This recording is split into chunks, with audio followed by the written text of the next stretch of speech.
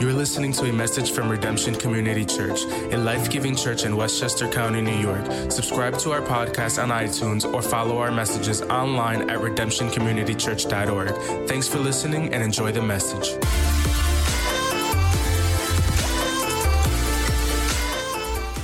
Well, today we're wrapping up a series that we've been in for the past few weeks, talking about the parables of Jesus. We've been looking at these stories that Jesus told almost 2,000 years ago that are amazingly relevant for our lives today. And what we've been saying is that these stories are like windows that help us see into the kingdom of God, to understand it better, to live in it. And so we're going to finish strong today. Let me start by asking you this question. Have you ever been entrusted with something that you didn't own? Think about that for a moment. Let me give you an example. Anybody in here, have you ever borrowed someone's car before? Anybody know that experience, right? How did you drive it? How did you take care of that car? You were more careful with it, right? Because you didn't own it. Now, I'm not talking about a rental car. If you're like me, I drive a rental car like a race car. But if you borrow somebody's car, like a friend or family member, you're probably a little bit more careful with it than you would your own car. How many of you know what I'm talking about? When I was a senior in high school, my dad had a 1992 white Lincoln Town car, okay? This is the kind of car that they used to make limos out of back in the 90s, if you know what I'm talking about. So this thing, it was long and sleek. It looked like a limo. It was wide. It had an air suspension system. You couldn't even feel a bump in that car. And under the hood was an 8-cylinder engine. This thing had some pickup. And my dad was good to me. He would let me borrow it for like dances and when I had a date in my senior year of high school.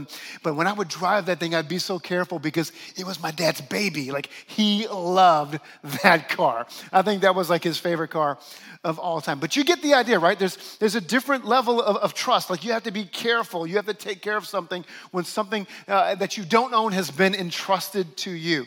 Well, today, I want us to look at a parable where Jesus talked about this very thing, this idea of stewardship. Come on, everybody say stewardship. This idea of managing something that's been entrusted to us. And so we're going to look at one of the most famous parables of all time, not only one of the most famous parables in all of Scripture, but one of the most famous parables in Western civilization. It's the parable of the talents. It's where we get this idea of talent. The parable of the talents. Now, let me give you a little context for this parable. In Matthew chapter 25, Jesus teaches a series of 3 parables. In each one of them, they are a warning, essentially, an encouragement to his disciples to be mindful and to be watchful and prepared for his return. He was preparing his disciples, like, soon I'm going to go away. I'm going to go back to the Father, and I'm going to be entrusting you with my kingdom, with my ministry, with my legacy. Be watchful, be mindful with how you care for it, how you live this life that I'm giving you. Last week we talked about how we use our time, our talent, and our treasure, our resources, right? It's kind of that idea. And so we're going to look at this. Just keep that context in the back of your mind as we look at Matthew chapter 25, verses 14 through 28. We're going to go straight through this parable. You ready? Here's what Jesus said. Again, it, meaning the kingdom of God, will be like a man going on a journey who called his servants and entrusted his wealth to them. Keep going, next verse. Verse 15, he said, to one he gave 5 bags of gold. Okay, now in the original language, the New Testament was written in Greek, it's the word talent. 5 bags of gold. We'll talk about what a talent means in just a moment. To another 2 bags, and to another 1 bag, each according to his ability. Then he went on his journey. The man who had received 5 bags of gold went at once and put his money to work and gained 5 bags more. That's pretty good stewardship. So also the one with 2 bags of gold gained 2 more. But the man who had received 1 bag went off, dug a hole in the ground, and hid his master's money. After a long time, the master of those servants returned and settled accounts with them. The man who had received the 5 bags of gold brought the 5. Master, he said, you entrusted me with 5 bags of gold. See, I have gained 5 more. His master replied, well done, good and faithful servant. You have been faithful with a few things. I will put you in charge of many things. Come and share your master's happiness. Verse 22, the man with 2 bags of gold also came. Master, he said, you entrusted me with 2 bags of gold. See, I have gained 2 more. The master replied with the same thing. Well done, good and faithful servant. You have been faithful with a few things. I will put you in charge of many things. Come and share your master's happiness. Then the man who had received 1 bag of gold came. Master, he said, I know that you are a hard man, listen to this, harvesting where you have not sown and gathering where you have not scattered. So I was afraid and went out and hid your gold in the ground. See, here is what belonged to you. And he gave him the one bag of gold back. Listen to this. His master replied, you wicked, lazy servant. You knew that I harvest where I had not sown and gather where I have not scattered seed. Well, then you should have put my money on deposit with the bankers so that when I returned, I would have received it back with interest. Now, there weren't banks as we would think of them back during this time. This actually means the money changers. There were money changers who exchanged all the different currencies in this ancient context. And the master says you could have at least given the money, put it on deposit with the money changers and racked up some interest for me. So take the bag of gold from him and give it to the one who has 10 bags. Whoever has will be given more, and they will have an abundance. Whoever does not have even what they have will be taken from them. And throw that worthless servant outside into the darkness where there'll be weeping and gnashing of teeth. Hello, that is not the place you want to end up. So let's talk about this parable. Let's talk about what it means. What does this parable mean? Well, the master obviously represents God. The servants represent disciples, followers of Jesus, those who would endeavor to follow Jesus. And the master's return after a long journey represents the return of Jesus. And so Jesus is telling us something here about how we should live as we await his return, okay? Now, this is not that Jesus is expecting you to do good works that are going to save you and get you into heaven. We know that we're saved by grace through faith, but Jesus expects us to have evidence for our faith. He expects us to have an evidence for a changed heart, and we're going to give an account. The point that Jesus is making is that everyone who claims to be a follower of his must prove to be faithful with what God has entrusted to you, whatever God has entrusted to you. One day, all of us are going to stand before God one day, and we're going to give an account for our lives. Whether Jesus returns in our lifetime, as the church has believed for 2,000 years, that Jesus will return one day, or the day we stand before him, Jesus is saying, you're going to give an account for what you did with this life, with the precious time that was entrusted to you, with the talents and abilities that God gave you, with your resources. And so this story is actually where we get the modern term talent. That's actually how this word has made its way into our vocabulary. Now, it's translated bags of gold in a current translation like the NIV, but a talent was actually a measure of money. In fact, it was a certain amount of weight. It was equivalent to 20 years of a day laborer's wages. So a significant amount of money. This would be like millions of dollars in today's money that the owner entrusted to his servants to manage, okay? So we could talk about the talents that God has given to us, and many of you who have grown up in church, you've heard this parable taught that way, and that's a good application. But I want to do something a little bit different this morning. I want to take a little bit different approach. I want us to put a financial lens on this parable. I want us to take this idea, because the talents actually do represent money quite literally in this story. But I want us to take that application, and I want to talk to you about being a faithful steward of the finances that God has entrusted to you. Now, let me give you some disclaimers this morning before you start thinking, oh my gosh, just my luck. I came to church on the Sunday when the pastor's talking about money. Okay?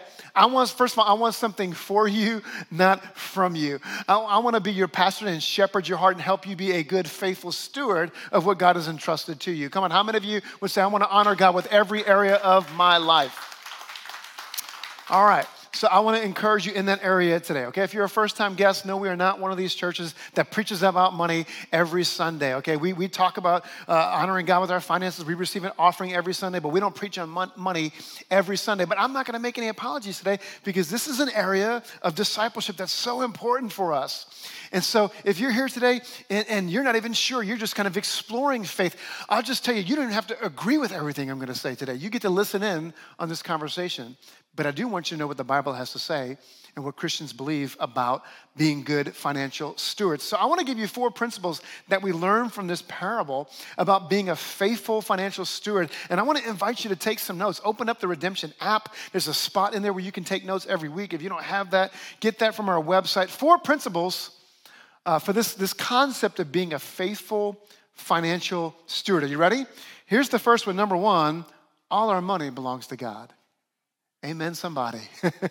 Everything we have, everything that's been entrusted to us actually belongs to God, and that includes our money. In the parable, the master who leaves his money to his servants represents God, right? And it's very clear that the money that he gives them does not belong to the servants. They're simply managers. They're called to steward it well. He entrusts something to them that does not belong to them. It's very clear. So this is the first and foremost important principle that we have to get as Christians when it comes to being good financial stewards. Until you acknowledge God's ownership over everything you have, you'll struggle to put the other principles, and the Word of God is filled with them, the other principles when it comes to managing money. You'll struggle to put those into practice. It's hard to embrace those principles if we don't get this foundational idea that everything we have is actually on loan to us from God. It's a gift from God. Remember, Jesus told these parables to teach us what life in the kingdom of God looks like. You do remember this, right? The kingdom of God is like, fill in the blank.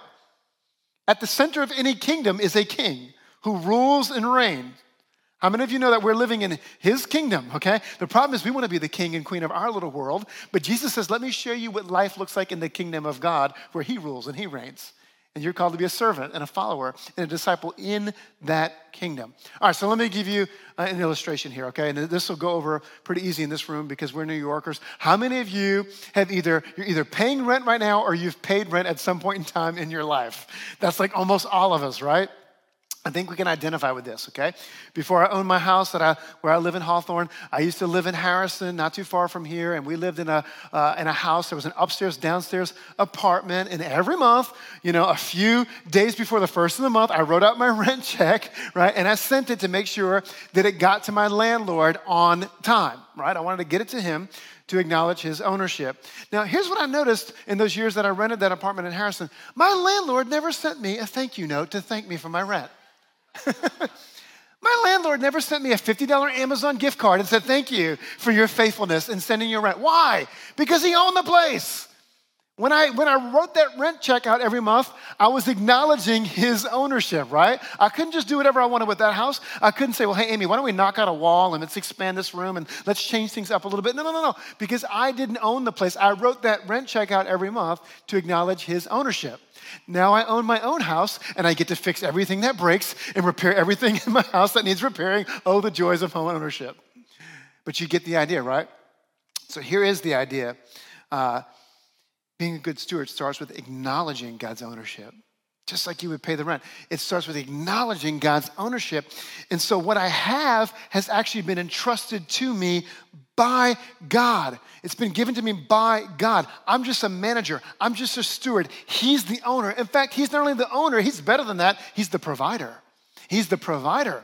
Now, I know what some of you are thinking right now, lest we amen too quickly. I know that some of you are thinking, but Pastor Jimmy, I worked hard for everything I have, right? Like everything I have, I've earned that money. I worked hard for it. I'm not trying to diminish your hard work. I understand that. But let me show you a scripture that puts things into perspective from Deuteronomy chapter 8. And just to set this up for you, as God gives the people this word as he's bringing them into the promised land, the children of Israel. As he's bringing them into the promised land, he gives them this reminder in Deuteronomy chapter 8, verse 11, and then 17 through 18. Here's what he says. Be careful that you do not forget the Lord your God. You may say to yourself, my power and the strength of my hands have produced this wealth for me. But remember the Lord your God, for it is he who gives you the ability to produce wealth. You see, God knew that the children of Israel could actually forget all that he had done for them, all he had provided for them, all of the miracles. Have you ever read the Exodus story? God led the people in a cloud by day and fire by night. Hello, they marched around the walls of Jericho and God brought the walls in. Like he did miracles to bring them into the promised land.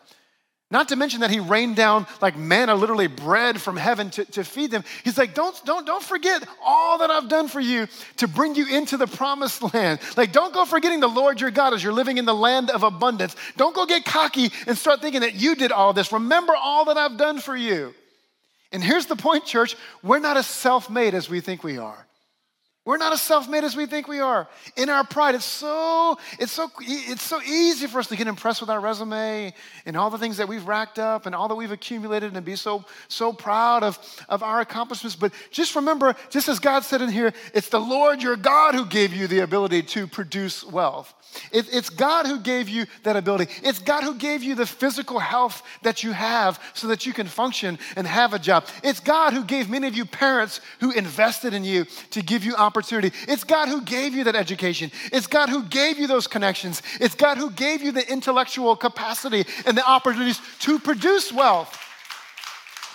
And I think God would remind us, you're not as self-made as you think you are. If you look around and you review your life's history, there's been open doors and connections and so many things I gave you. Not to mention that you live in this nation that has an economy that you can participate in, and even produce wealth, because some people in other parts of the world don't have those opportunities. Many of you moved from all over the world to be here.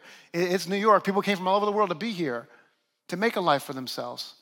And so you're either becoming more convinced that everything you have is from God, or you're becoming more convinced that everything you have is because of you and for you. So number one, the first principle is we have to acknowledge that everything that we have is from God. It's just on loan to us. We're just called to be faithful stewards. Here's number two. Here's the second principle. We're talking about some principles for being good financial stewards. Number two, God entrusts different amounts of money to each of us, and that's okay. That's okay. We need to be okay with that. God entrusts different amounts of money. How many of you have noticed that God entrusts different amounts of money to different people? And that's okay.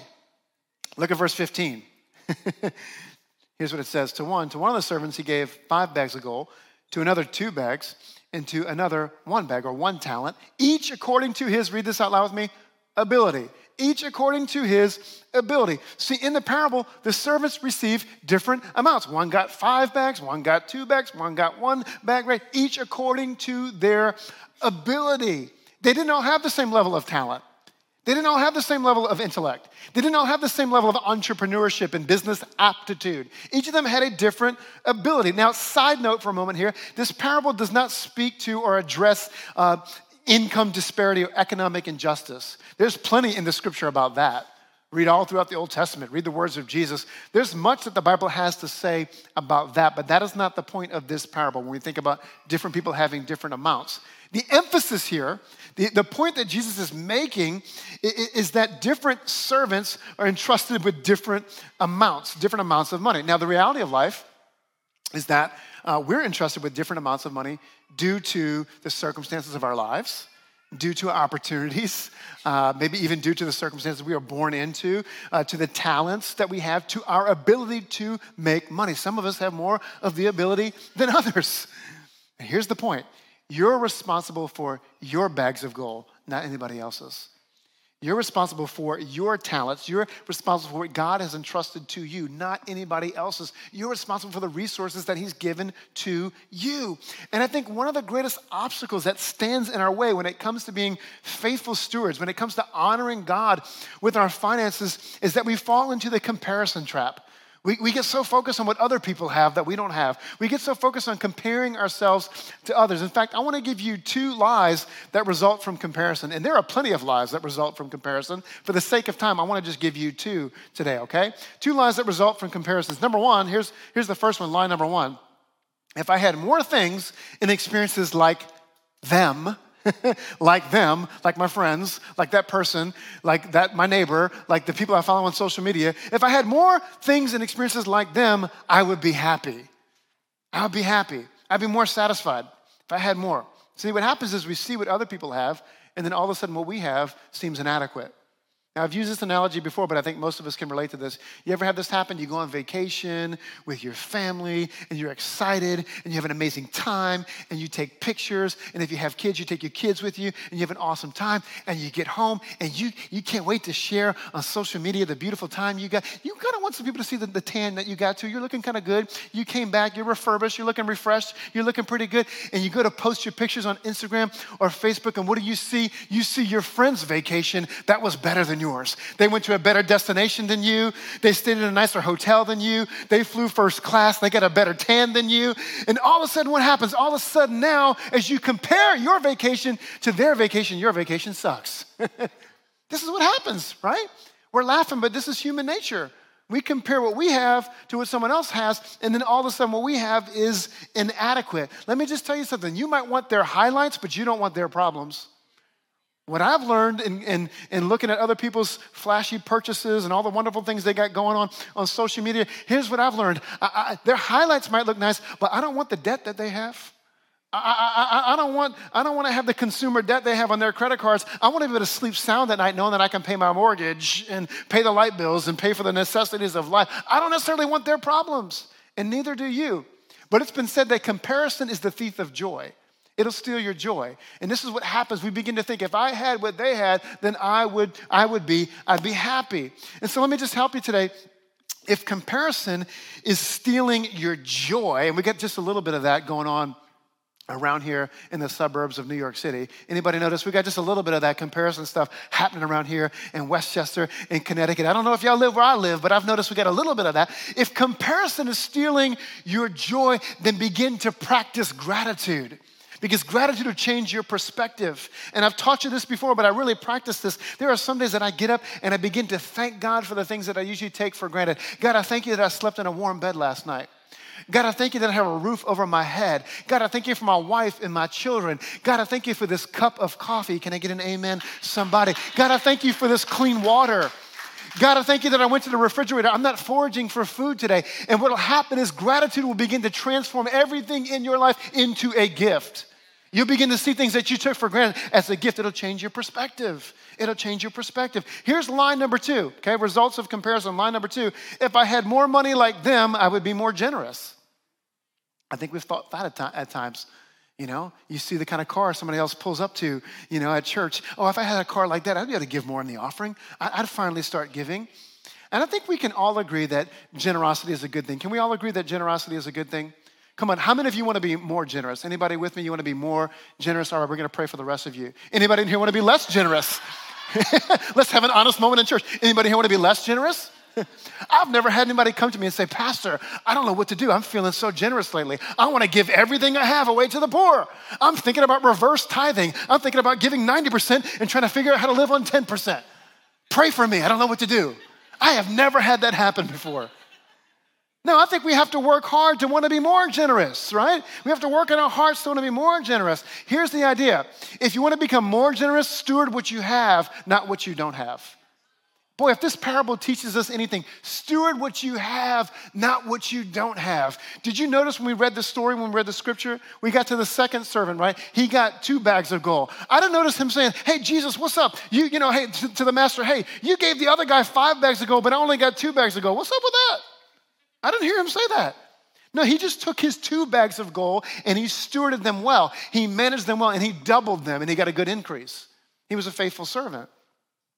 And so I think so many times, so many Christians, we hear this week in and week out, and we think, well, I'll be generous at some point in time. If my finances were better, if I had money like them, I would be more generous. No. We've all been given different amounts to manage. Steward well what you have now. What do you have in your hand now? Steward that well. Steward that well. Let's accept that we've been given different amounts to steward, and let's be resolved to be faithful stewards of whatever God has given us. Start with what you have now. Is this helping anybody today? All right, number 3, I want this to be life-giving. Number 3, we're talking about some principles to help us be good financial stewards because we're going to give an account one day. Number 3, God wants us to manage our money effectively. Effectively. Come on, everybody say effectively. He wants us to manage our money effectively. See, one of the things that we learn from this parable is that God entrusts everyone.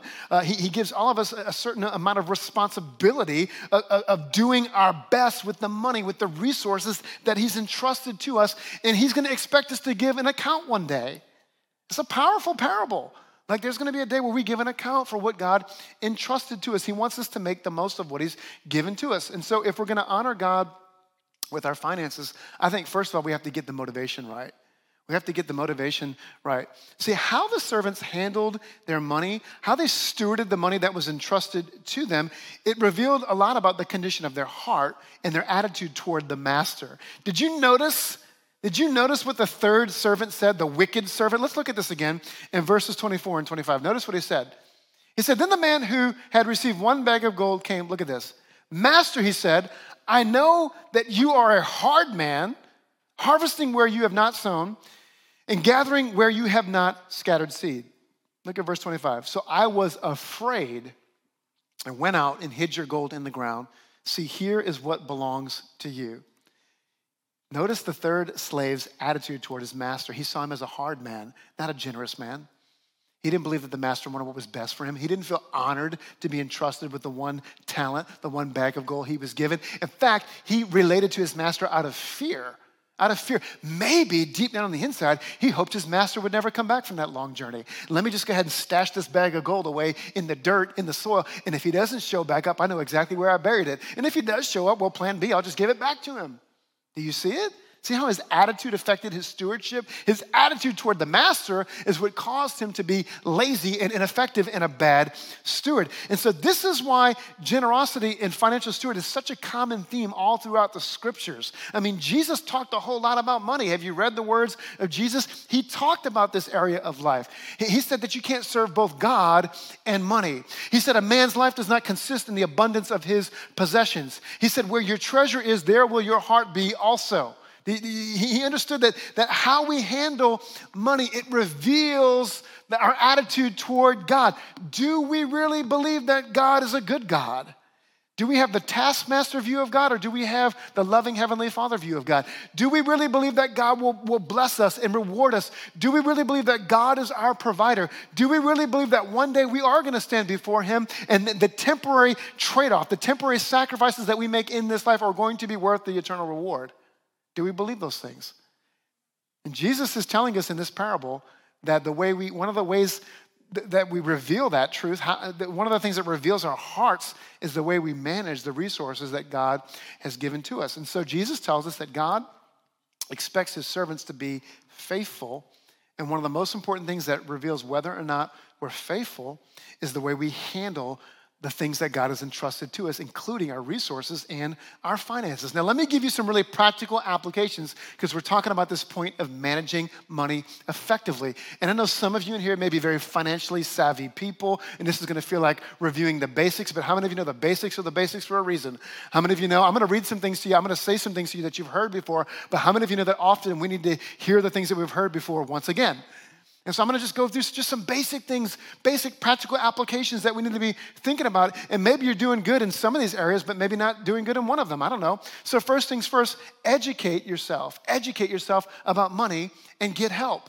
Let me just tell you something. There's nothing embarrassing to admit that you need more financial literacy. I wish they were teaching more of this in school these days, really. I mean, I see some of the homework my son comes home with, my high schooler. You know, he's doing like slope and math. Like, I don't know when he's going to walk around with a graphing calculator in life one day and say, let me just get this out. Let me slope this real quick. Let me y equals mx times b.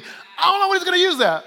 But I wish they would teach him some basic things about like, you know, investing and saving, those kind of things. And so if you haven't gotten those things, don't feel stupid to reach out and get a mentor or start getting some books or some blogs or get a financial advisor, especially if you're a young person just starting out in your career or maybe you're fresh out of college. There are some seasoned, mature people in this place who will tell you they wish they had sought out a financial advisor when they were your age. If they could get in a time machine and go back and talk to themselves in their 20s, they would tell you, listen to Pastor Jeremy right now. Can I get an amen, seasoned and matured people? Start learning, start growing in this area of finances, the basics, okay? Here's another one that'll help you out. Just basic, good old things we need to hear again. Get out of debt. Get out of debt. Get out of debt. Make a budget and cut expenses. If you're spending more than you make, then make a budget so you can track where your money is going. Pay off those high interest credit cards. Especially as we're living in this season of inflation right now, you want to be able to breathe. You want some margin. You want some space, okay? So get out of debt. Do some debt stacking. Pay something off and then take that amount and stack it up and start paying the next thing off, okay? Here's another idea. Start saving.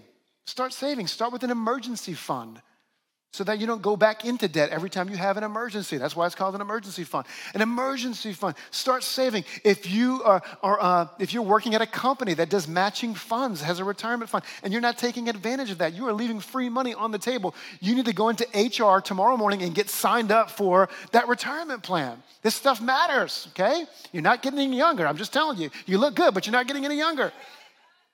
Start saving. Is this helping anybody? These are the basics. We need to hear this stuff, okay? Here's another one. Start practicing generosity. Start practicing generosity.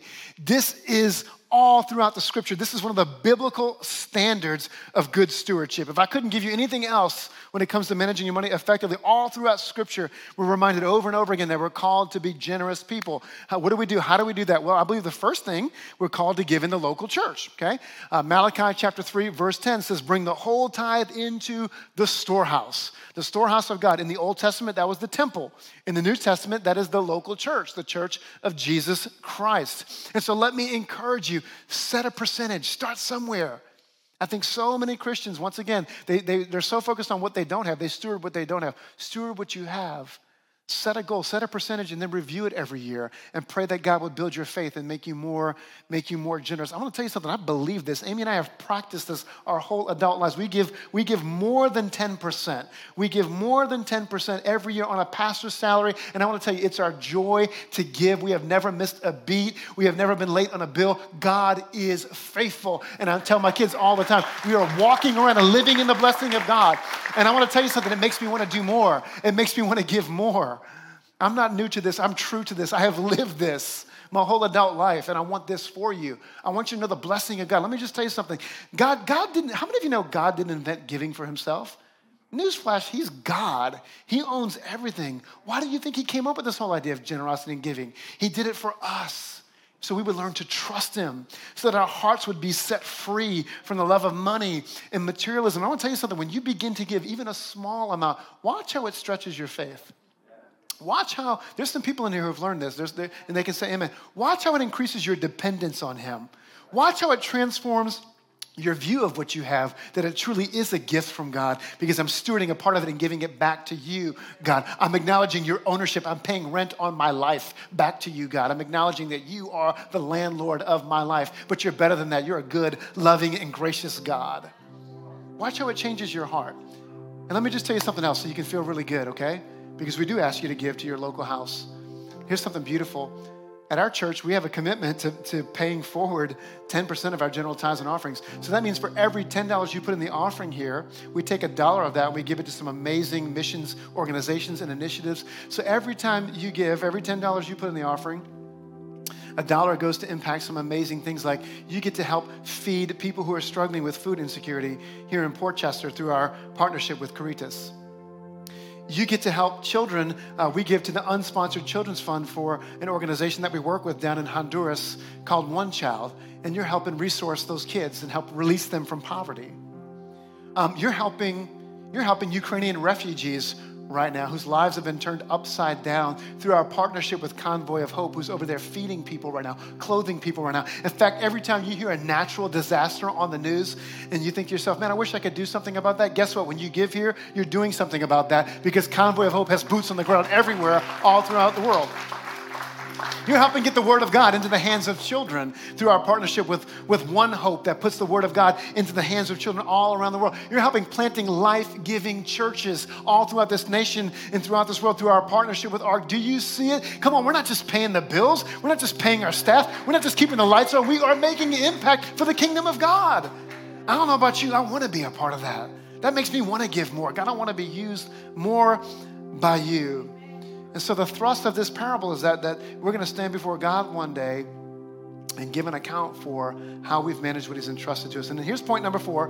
Number 4 is faithfulness leads to greater responsibility and reward. Faithfulness leads to greater responsibility and reward. Notice how the master gives the same response to the 2 faithful servants. Look at this, verse 21. His master replied, "Well done, good and faithful servant. You have been faithful with a few things. I will put you in charge of many things.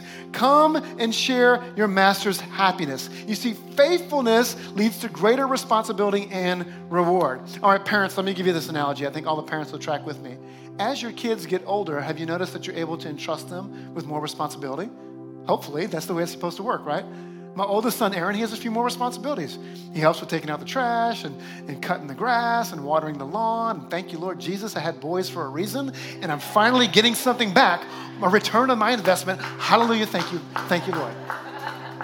Been feeding and clothing these kids my whole life. All right, so he helps out, right? But he also gets some more rewards, right? He gets to stay up later than his younger brothers. He gets to go do activities and hang out with his friends. You get the picture, right?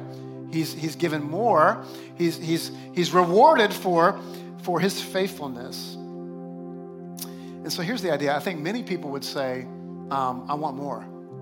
How many of you could pray that prayer? God, I'd like to be entrusted with more finances. Anybody else? Anybody here would say, Lord, I'd like to be entrusted with more as I'm living in the highest tax county in the United States of America. God, if you're looking for somebody to bless, I'm your boy. I'm your girl. I'm right over here. Why don't you send some blessing this way? How many? Y'all can pray like that, right? I think most of us can pray that way. God, I'd like to be entrusted with more. I could use a new job. I could use a raise. I could use more finances. Okay, so what if God says, all right, I'm going to bless you. I'm going to give you more. And what if God gives you more, but all you end up doing is spending more, becoming more materialistic, making bad decisions, getting into debt, spending more than what you have? What if you don't become more generous as he raises your standard of living? You don't raise your standard of giving. Do you think God can trust you with more? That's the question. What if God says, okay, what if I was going to bless you with more? See, here's what Jesus says in Luke chapter 16, verse 10. Whoever can be trusted with very little can also be trusted with much. Why don't you start with the little that you have right now? It's how you steward what you have right now, the little, that shows whether or not you can be trusted with much. And so based on how you're handling what God has entrusted to you right now, can God trust you with more? And so that changes our prayer. Not just God, give me more, but God, make me the kind of faithful steward, faithful servant that you can entrust with more. Do you see the difference? Do you see it? Now, I'm not saying you can't enjoy what God has given to you. I'm not saying you can't have some nice things or go on some nice vacations. I'm talking about, have you stewarded it well so that you can truly enjoy those other things? I enjoy some nice things, but I enjoy them guilt-free because I know that I've given back to God's kingdom. I've given back to his kingdom with my life and with my finances. And so I believe God wants to be able to trust all of us with more. I really do. I believe God wants to entrust all of us, not just so that we get richer, no, because I believe we're blessed to be a blessing as the people of God. I think God says if there's anybody in this planet that I want to bless, it's my children if they'll learn my principles, because I want them to be my hands and feet in this world. I want to use them to bless the poor. I want to use them to reach people with the message of the kingdom of God. I want to use them to expand my kingdom in this world. Who does God want to bless if it's not us? But I believe it's because we're blessed to be a blessing. And so I believe God wants to entrust us with more. Now, here's the good news. If you haven't been a good financial steward, it's not too late. If you're doing good in a few of those areas, but not doing so good in other areas, it's not too late. If you've gotten yourself into debt, if you've made some bad decisions, if there's been some things beyond your control, it's not too late to start now. The good news is he's a redemptive God. We named the church Redemption for a reason. He's a redemptive God. He'll help you. How many of you have ever seen this on investment literature before? Maybe you opened a new account somewhere, a new investing account, and you read this disclosure. Past performance is not a guarantee of future results. You ever read that before? Past performance is not a guarantee of future results. What does that mean? That means we've had some luck in the past investing people's money, and we've gotten a good return, but our lawyers are making us put this disclaimer in here because we could lose your money. Because past performance is not a guarantee of future results. Well, guess what? In God's redemptive plan, the same thing can be true for you. Come on. Past performance does not have to be a guarantee of future results. He can help you do better. He can give you wisdom. He can help you get out of debt. He can help you become generous. He can help you become healthy. Your kids can have a better future than you had. You can start over. He's a redemptive God. He'll give you wisdom in this area. And so let me remind you, Jesus is making a larger point with this parable, with this story. It's about being prepared for his return. See, if you don't really believe that the master is going to return from the journey, if you don't really believe that one day Jesus will return, quick theology lesson: for 2,000 years, the church has believed that Jesus Christ will return one day to this planet, that he will finish what he started. He will fully establish his kingdom. He will fully right every wrong. The scripture says he'll wipe every tear from our eyes. There's not going to be any more sickness, not going to be any more pain, no more death. Behold, I make all things new. There's going to be a new heavens and a new earth. He's coming back to finish what he started. The king is going to come back and fully establish his kingdom. The church has held on to that belief for 2,000 years. But if you don't believe that, or if you don't believe that one day you will stand before him, if he doesn't come back in your lifetime, then you'll be tempted to believe that you are the owner, that you're the owner.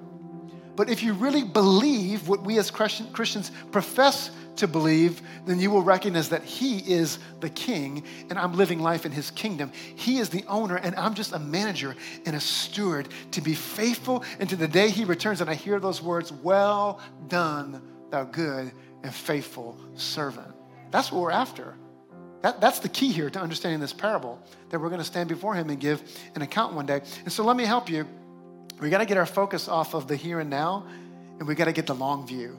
We got to get the long view, right? We got to start living for the long view, because it's so easy for us to get focused on the here and now that we miss the bigger picture. Let me give you an example. Some of you who got a graduate degree, you took the long view. Come on, you stayed up late working on papers, reading books, working hard for that degree, right? Because you had the long view of the day you were going to walk across that stage and get that graduate degree. Some of you, like, you worked hard for that promotion at work. Come on, you busted your butt. When other people were taking it easy, you were working overtime, you were showing up, you were putting in the sweat equity, but it was worth it. You had the long view because you knew you were going to get that promotion. Come on, I wonder if we have any ladies in here. You've ever been a bride before.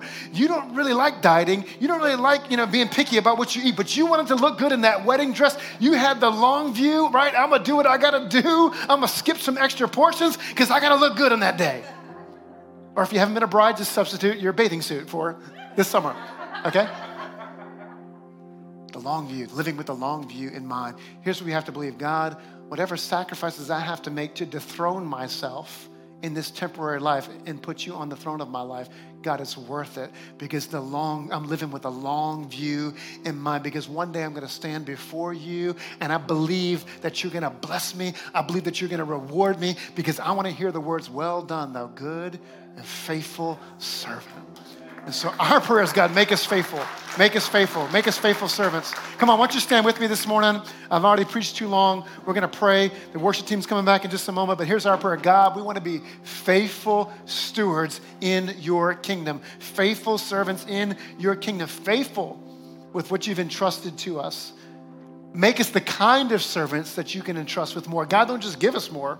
Make us the kind of people that you can entrust with more. Come on, how many of you want that today? Would you just bow your heads? Maybe you want to lift your hands. For those of you who aren't used to that, it's just a sign of surrender.